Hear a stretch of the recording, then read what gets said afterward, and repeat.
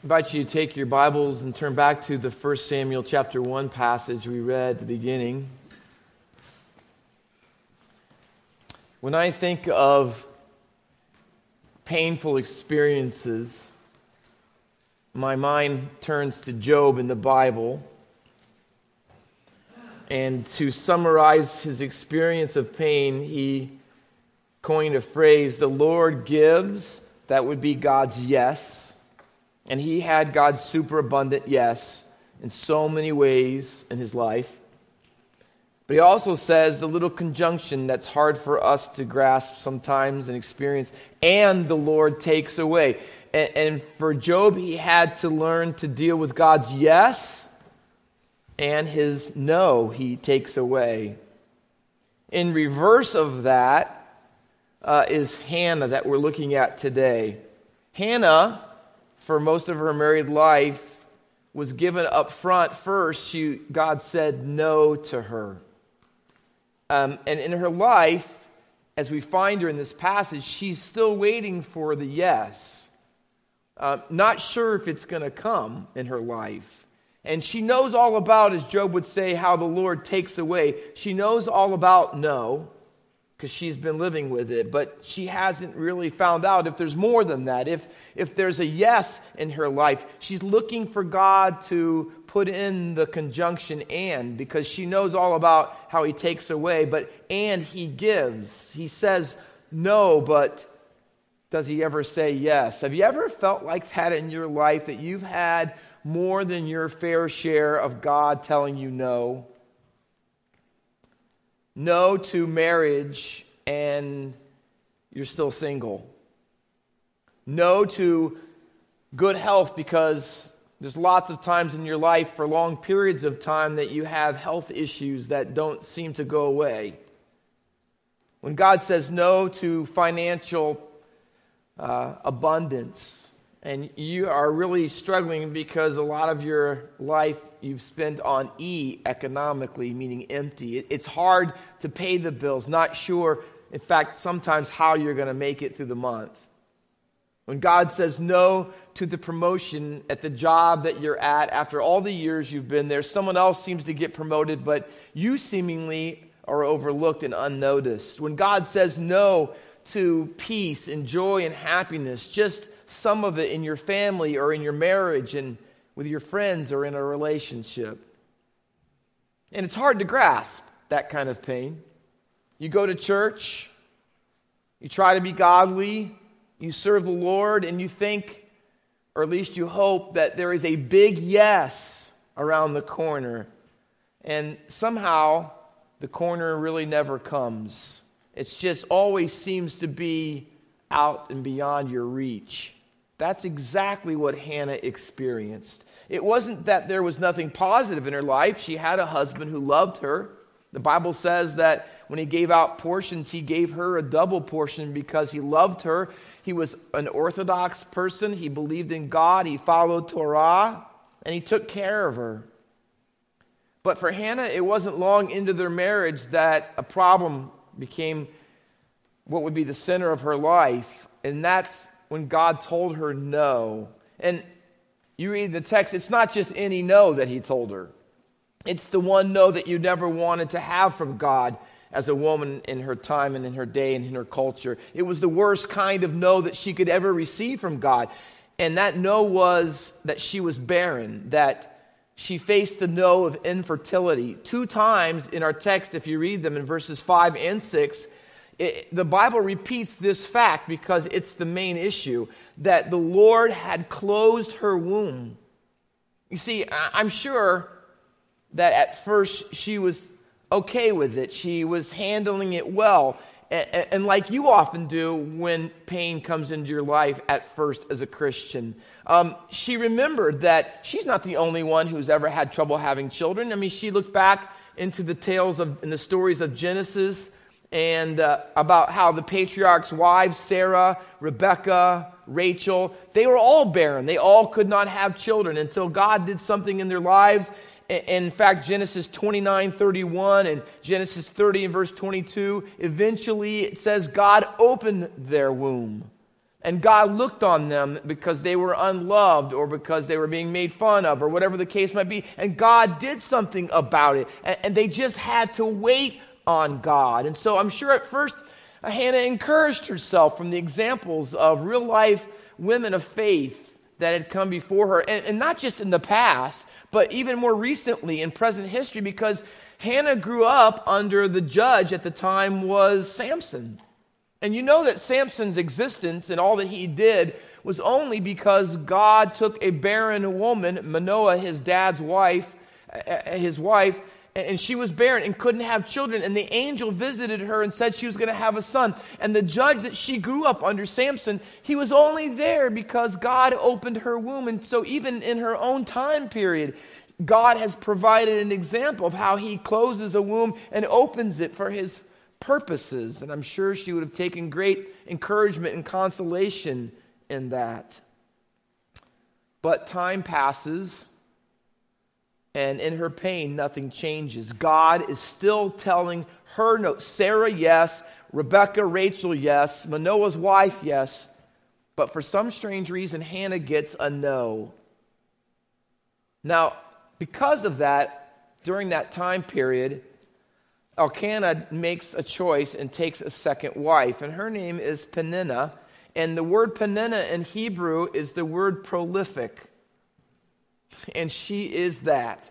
You can read the first two verses, and it makes it pretty obvious and clear. He had two wives, Hannah, which her name means favored one, and the name of the other Peninnah, who's prolific, and she has children, and we're down in verse 2 later, she had sons and daughters, plural.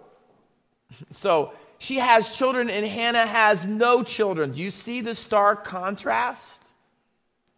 See, year by year it says, once in verse 3, once in verse 7. Year after year, Peninnah has another child. Hannah doesn't have any children. Another one, another son, another daughter, nothing. Abundance, nothing. Year after year after year. It seems like every year, 9 months of it's filled up with this other woman in his life having a child. And I never get pregnant. For Hannah, her condition contradicted her name. And I'm sure after all these years, in her mind, she's asking the question, how can I be the favored one and be barren? How is it possible? Have you ever had that in your life, that the pain that you're experiencing contradicts what you think of God and maybe even what you think the Scripture teaches? So you might say, well, Pastor Walker, I'm trying to understand. I mean, I know it's not a good thing not to be able to have children, but why was this so radically important to her? Well, let me give you some reasons. And I want you not just so you can understand mentally, but I want you to feel the pain that she faces.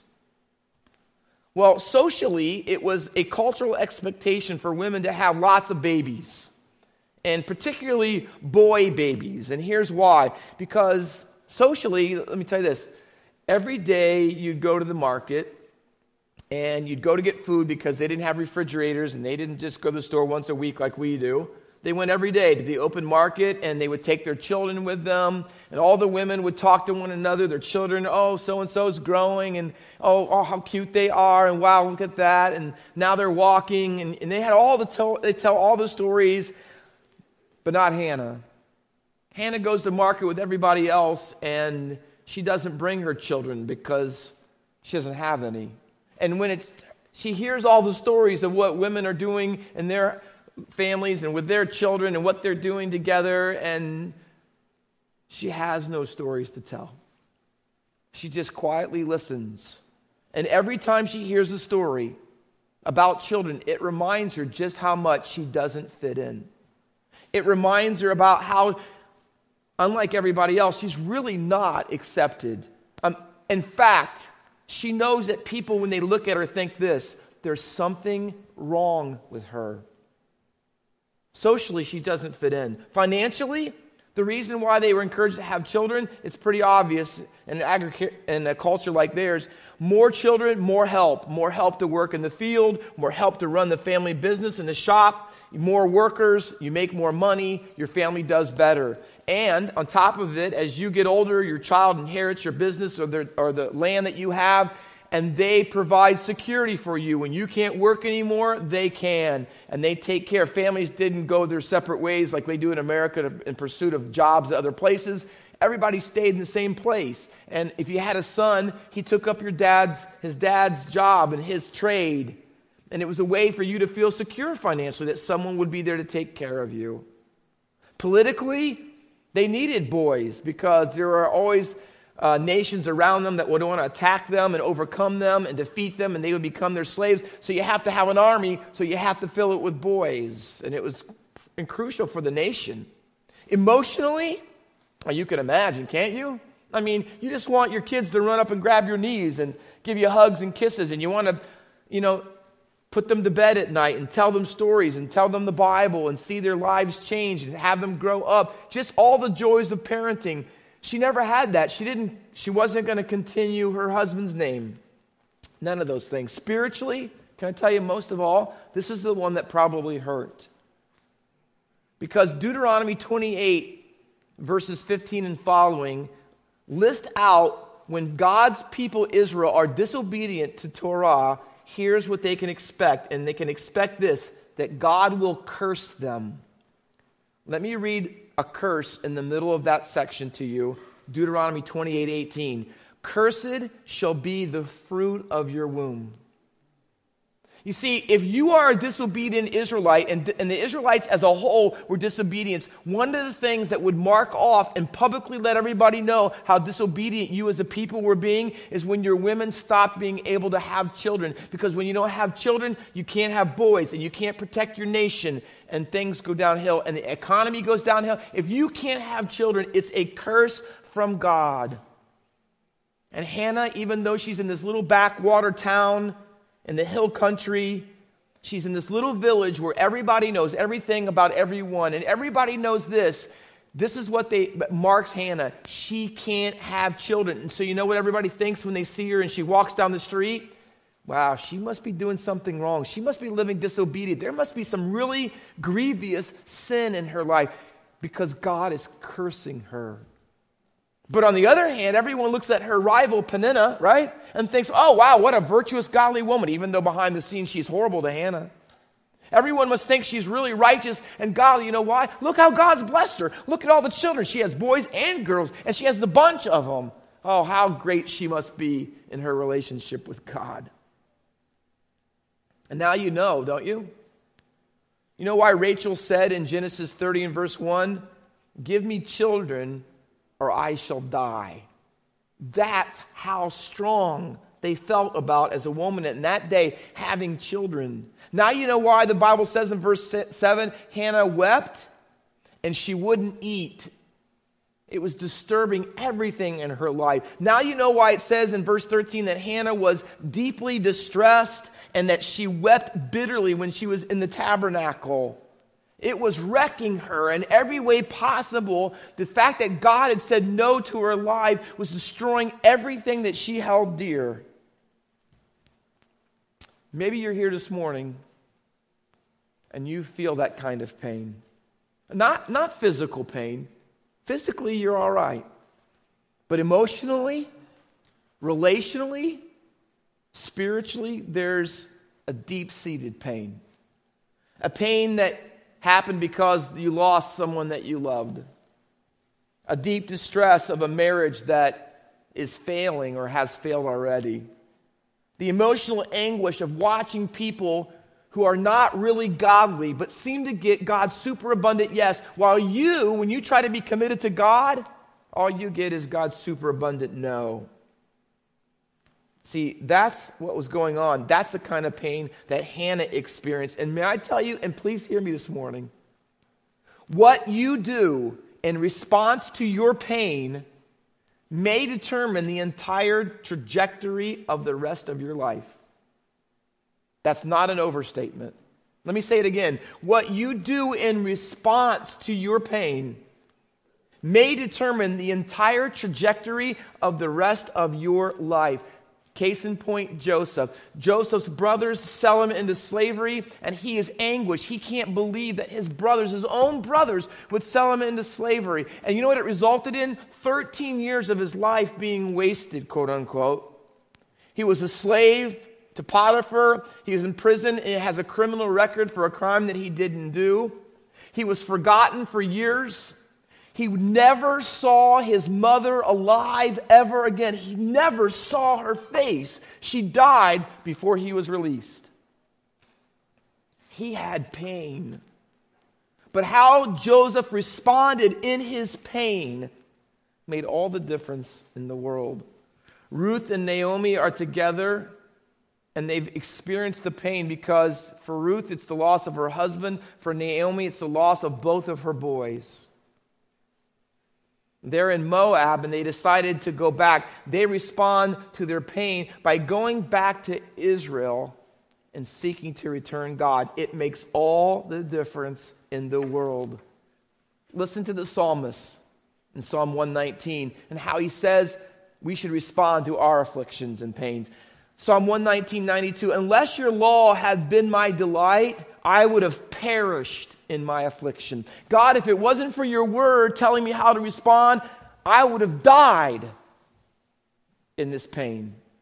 Psalm 119:107, I am afflicted very much. God, in other words, I'm overwhelmed with this pain and affliction. Revive me, O Lord, according to your word. Psalm 119:153, consider my affliction and deliver me, for I do not forget your law. See, that's where Hannah was trying to get. She was trying to get back to responding to all of her pain in a way that made God the center of her life. So let me ask you,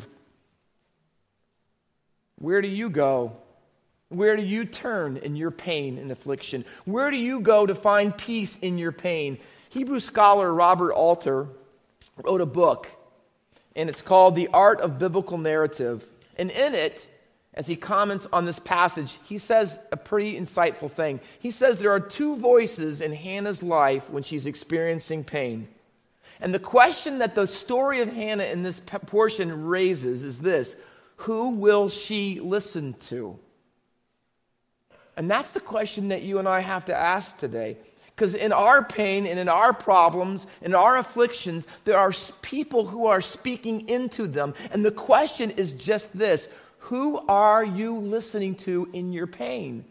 For her, there's two voices in the text, and two only. One is Peninnah, and one of them is Elkanah, her husband. And see, the first voice is Peninnah, and I call her voice the voice of cultural expectation, cultural pressures. And the Bible says in chapter 1, look at it in verse 6, that she is Hannah's rival. And here's what she does. It's a competition. Having children, what she is best at as being prolific, and Hannah cannot do it all, and she rubs her face in it all the time. And the Bible describes it in these terms: provoke her grievously and irritate her. I mean, this isn't just a kind of a little verbal barb once in a while. This is every time you get the chance to rub it in that I have children and you don't, she does. She takes full advantage of it, even at times when they're going to church. Can you believe it? Dale Davis, the commentator, has imagined a possible conversation about the savage mockery that Peninnah would have used to irritate Hannah. And this is what he writes. Now, do all you children have your food? Dear me, there are so many of you, it's hard to keep track. Mommy, Miss Hannah doesn't have any children. What did you say, dear? Could you say that again? I said, Miss Hannah doesn't have any children. Miss Hannah, oh yes, that's right. She doesn't have any children. Mommy, doesn't she want to have any children? Oh yes, she wants children very, very much, dear. Wouldn't you say so, Hannah? I mean, don't you wish you had children too, like me? Doesn't Daddy want Miss Hannah to have kids?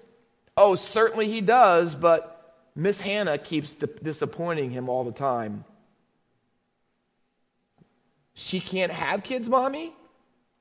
Well, I don't know. Maybe she can't, but it seems like she can't have them right now.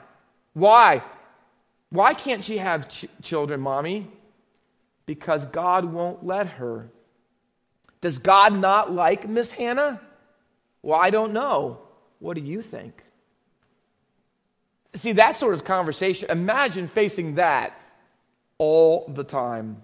The pressure of cultural expectations was great on Hannah, because here's what it says. You're a woman in Jewish culture, and you should have children, and this is what's expected of you, and if you don't measure up, then you are nothing. Is that not true in our day for women? Fast forward to the 21st century. Here's what culture says to young teenage girls and adult women in our culture. You have to be thin. You have to be sexy, beautiful, smart, self-sufficient, equal to men, the perfect wife and spouse, work a job, come home and do all the things. And it's possible that in your pain, that you think that you can achieve and gain all the happiness and pleasure and peace that you're looking for in life if you could just meet all the demands that culture places. If you could just be like that woman on the magazine cover. See? But it isn't what you think it is. And it certainly doesn't fulfill like they promise. And that's why we hear constant stories on the rise of young ladies today cutting themselves, starving themselves, throwing up when they eat food so they can maintain their weight, prostituting themselves to every guy that comes along to prove that they're one of those kind of women, and even at times killing themselves.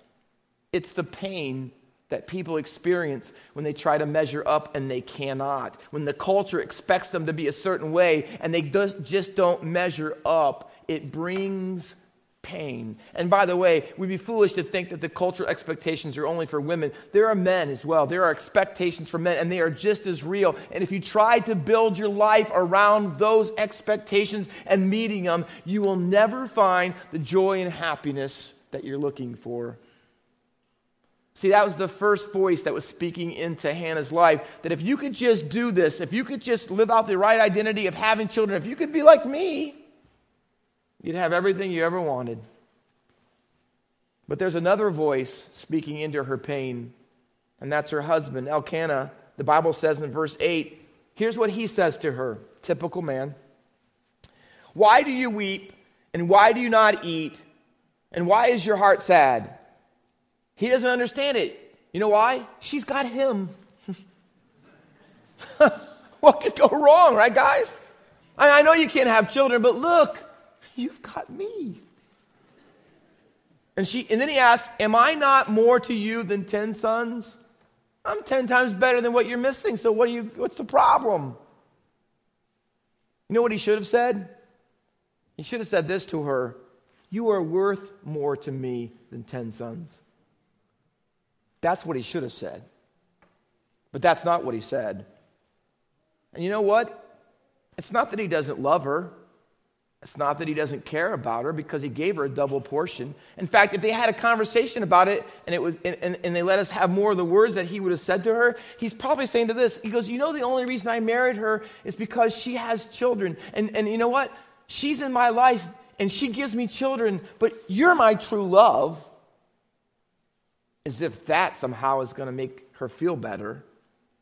But you know what? In your pain, can I tell you this? There'll be people that you're friends with, people that you go to work, you rub shoulders with, and have a relationship. You know what? They're very nice people. They're people who have good intentions. And they're well-meaning, but they do not share God's wisdom. And if you listen to them, even people that you're close to, and people that love you. See, you can't depend on meeting cultural expectations to be satisfied. And you cannot depend, can I say this, even on the love of someone that's close to you and the care that you cannot ultimately find happiness and satisfaction even in that. And if you try to build your life on those foundations, you are always, listen to me, eventually always you are going to be grievously disappointed. And those are only two of the voices. There are so many more voices we could mention this morning. And the question rises for us, whose voice are you listening to? In your pain, in your struggle, have you figured this out? That you can try to listen to all the voices out there and you're still going to be empty if they're not God's. Sophia Loren, an actress that was famous a generation ago, once said in an interview that she had everything, and she was one of the few people who married a guy that she stayed with in Hollywood for a long time, and she said it was her dream husband. She had awards, she was married, she had what she would say everything, but this is what she said in the interview: "But in my life, there's an emptiness that is impossible to fill." Boris Becker, who I watched play professional tennis growing up, he was a tennis champion, and he says this: "I have won Wimbledon twice, and once I was the youngest player ever in history to win it. I was rich, I had all the material possessions I needed. It was the same old song of movie stars and pop stars who commit suicide," he said. "They have everything, yet they were so unhappy." He says, "It was me, and I had no inner peace." The Hebrew scholar I mentioned earlier, Robert Adler, said something else about this text. He said, you know what's significant in the narrative is that Hannah has two voices speaking into her pain, but the Bible records that she does not respond to either one of them. She doesn't say any words back, and he finds that to be intriguing. In fact, he said that she chose not to listen to either one of them. For Robert Alter, he says verse 9 is the turning point, and here's what it reads. After they had eaten and drunk in Shiloh, it says this: Hannah rose. Now he says to the average person, you might think that's not a big deal. If you're going to go to the temple, of course you've got to stand up. You've got to stand up to go walk anywhere. But he sees it, as a Hebrew scholar, he says, no, it's a Hebrew idiom. And it has more meaning to the fact that she just got up from where she was. And then he says this, in English, if you were trying as a foreigner outside of America to learn American English, and you were reading a book, trying to understand what it meant, and you came to a phrase, and she put her foot down.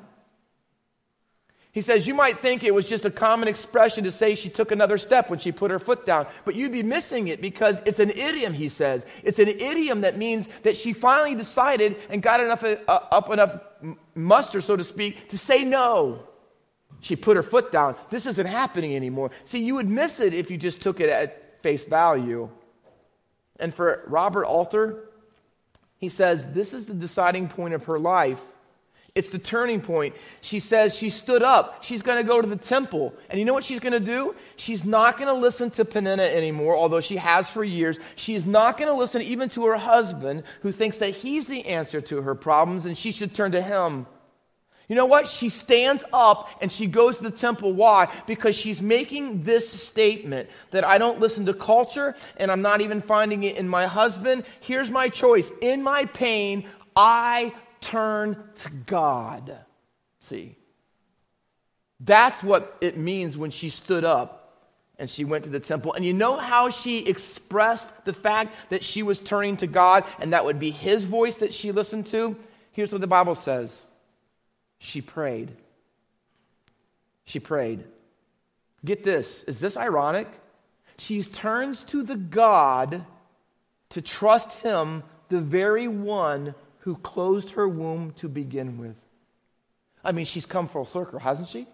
I mean, she really had turned to other voices or was tempted to listen to other voices, but she came back to the realization that the God who closed her womb was the God she needed to turn to. And maybe that's why God brought you here this morning. Maybe He says, listen, I know that things are going on in your life, and I know you feel the pain, and you're tempted to turn and listen to all kinds of other explanations and answers to your problem.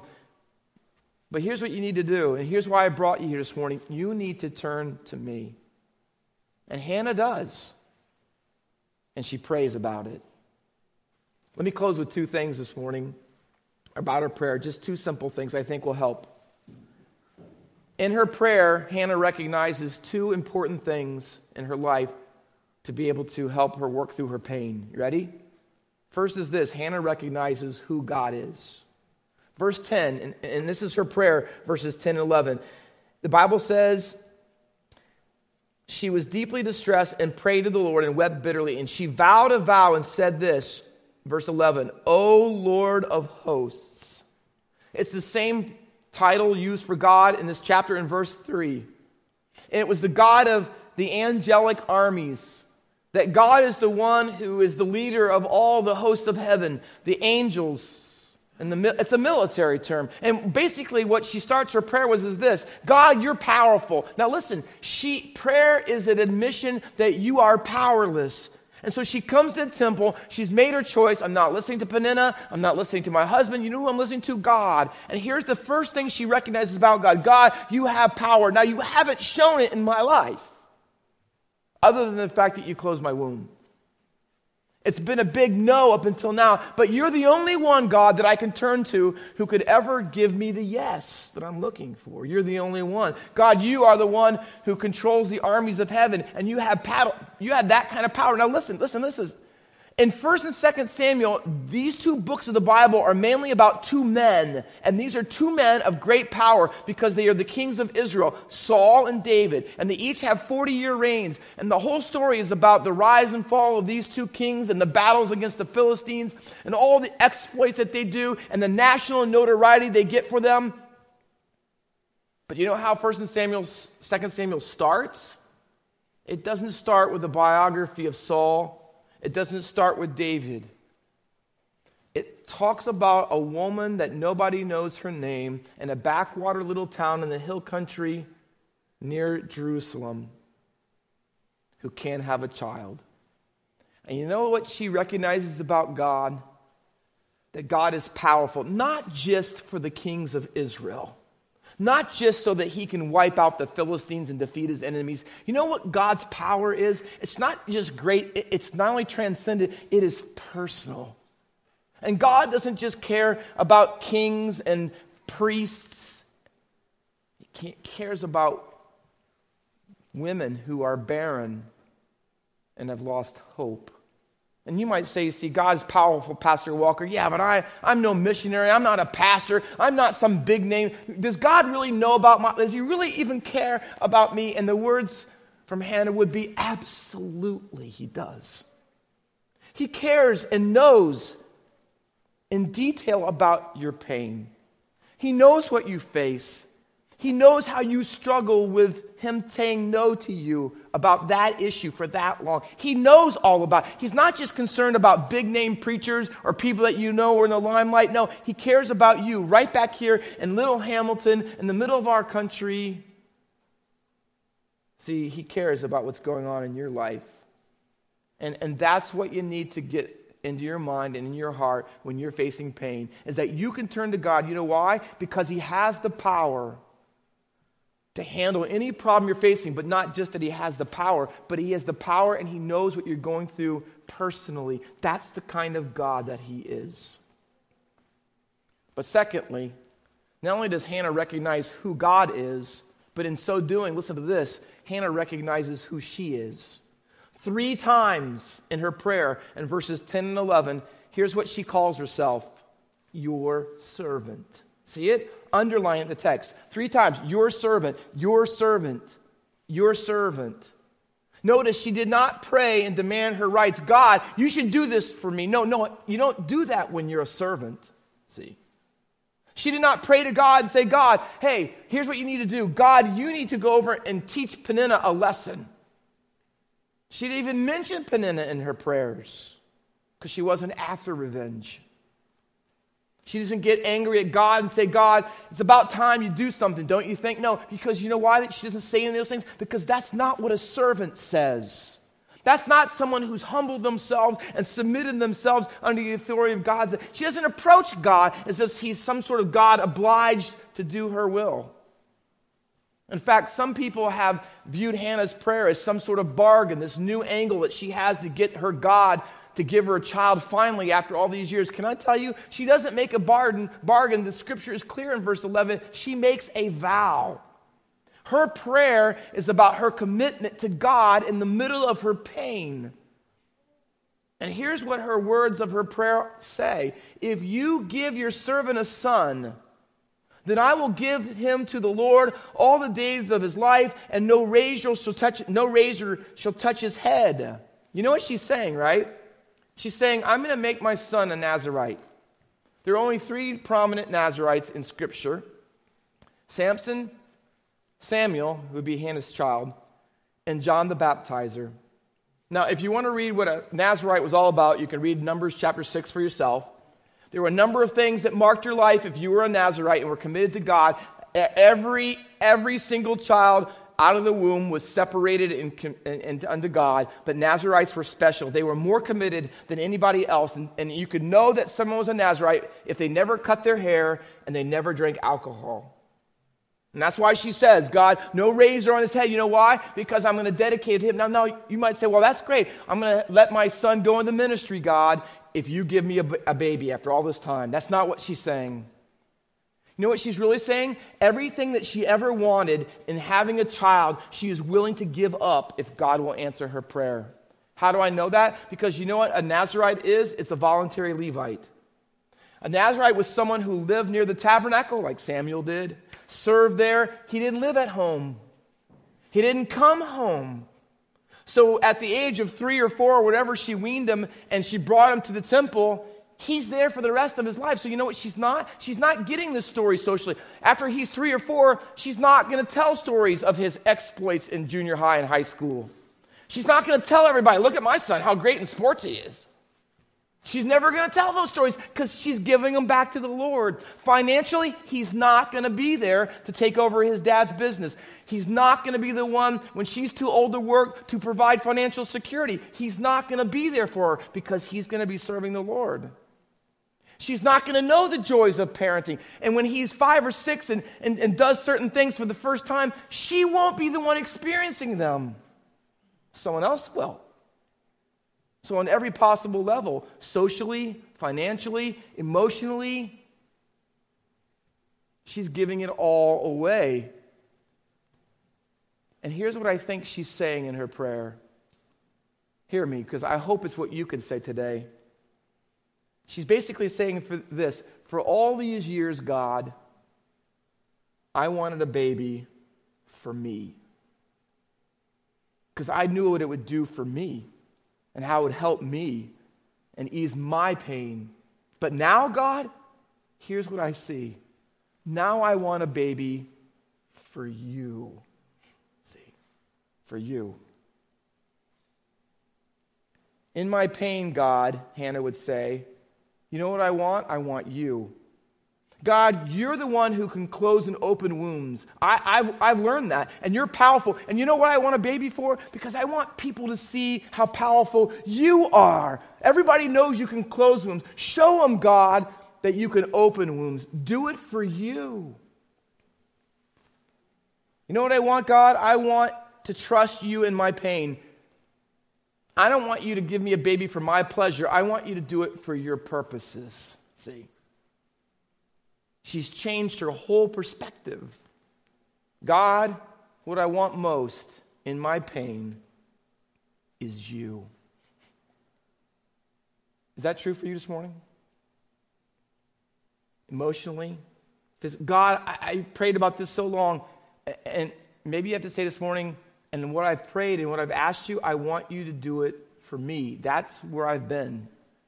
But now, God, I want you to do it for you, for your name, for your glory, for your honor, God. And if you don't do it, and you have other purposes, it's okay. Because if you do, God, I want you to know, I'm giving my son to you. He'll be yours. And I won't have him, but I will have you. And that's really all I need. Let's pray.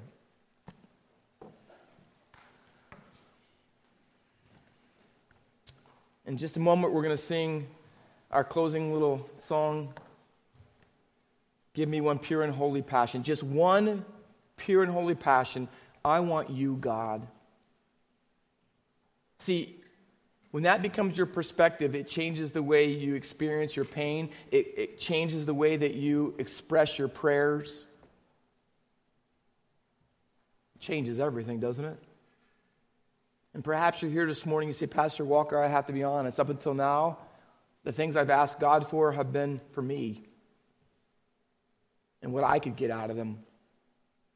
But in my pain this morning, I want to cry out to God, say, God, not for me primarily, for you. For you. With every head bowed and every eye closed, would you just raise your hand here in the auditorium today and say, Pastor, that's what I'm learning this morning. It's not an easy pill to swallow, but that's what I want in my pain. I want it for God. Would you just lift your hand and I'll pray for you as we close. Thank you. Thank you. Anyone else? Thank you. In the balcony here, thank you. Thank you. Anyone else? Anyone else? Father, you're not just concerned about all the names that are in the headlines. You're concerned about the people who raise their hand in this little church in Hamilton. You care about them. You know about their situation. You feel their pain. And you've already done something about it because you did it in Jesus Christ, who took our pain for us so that we could have peace. Oh, Father, may they know the peace that comes through knowing you and making you the center of their lives. May they want what they want because they want you more than anything else. And we'll thank you for that in Christ's name. Amen.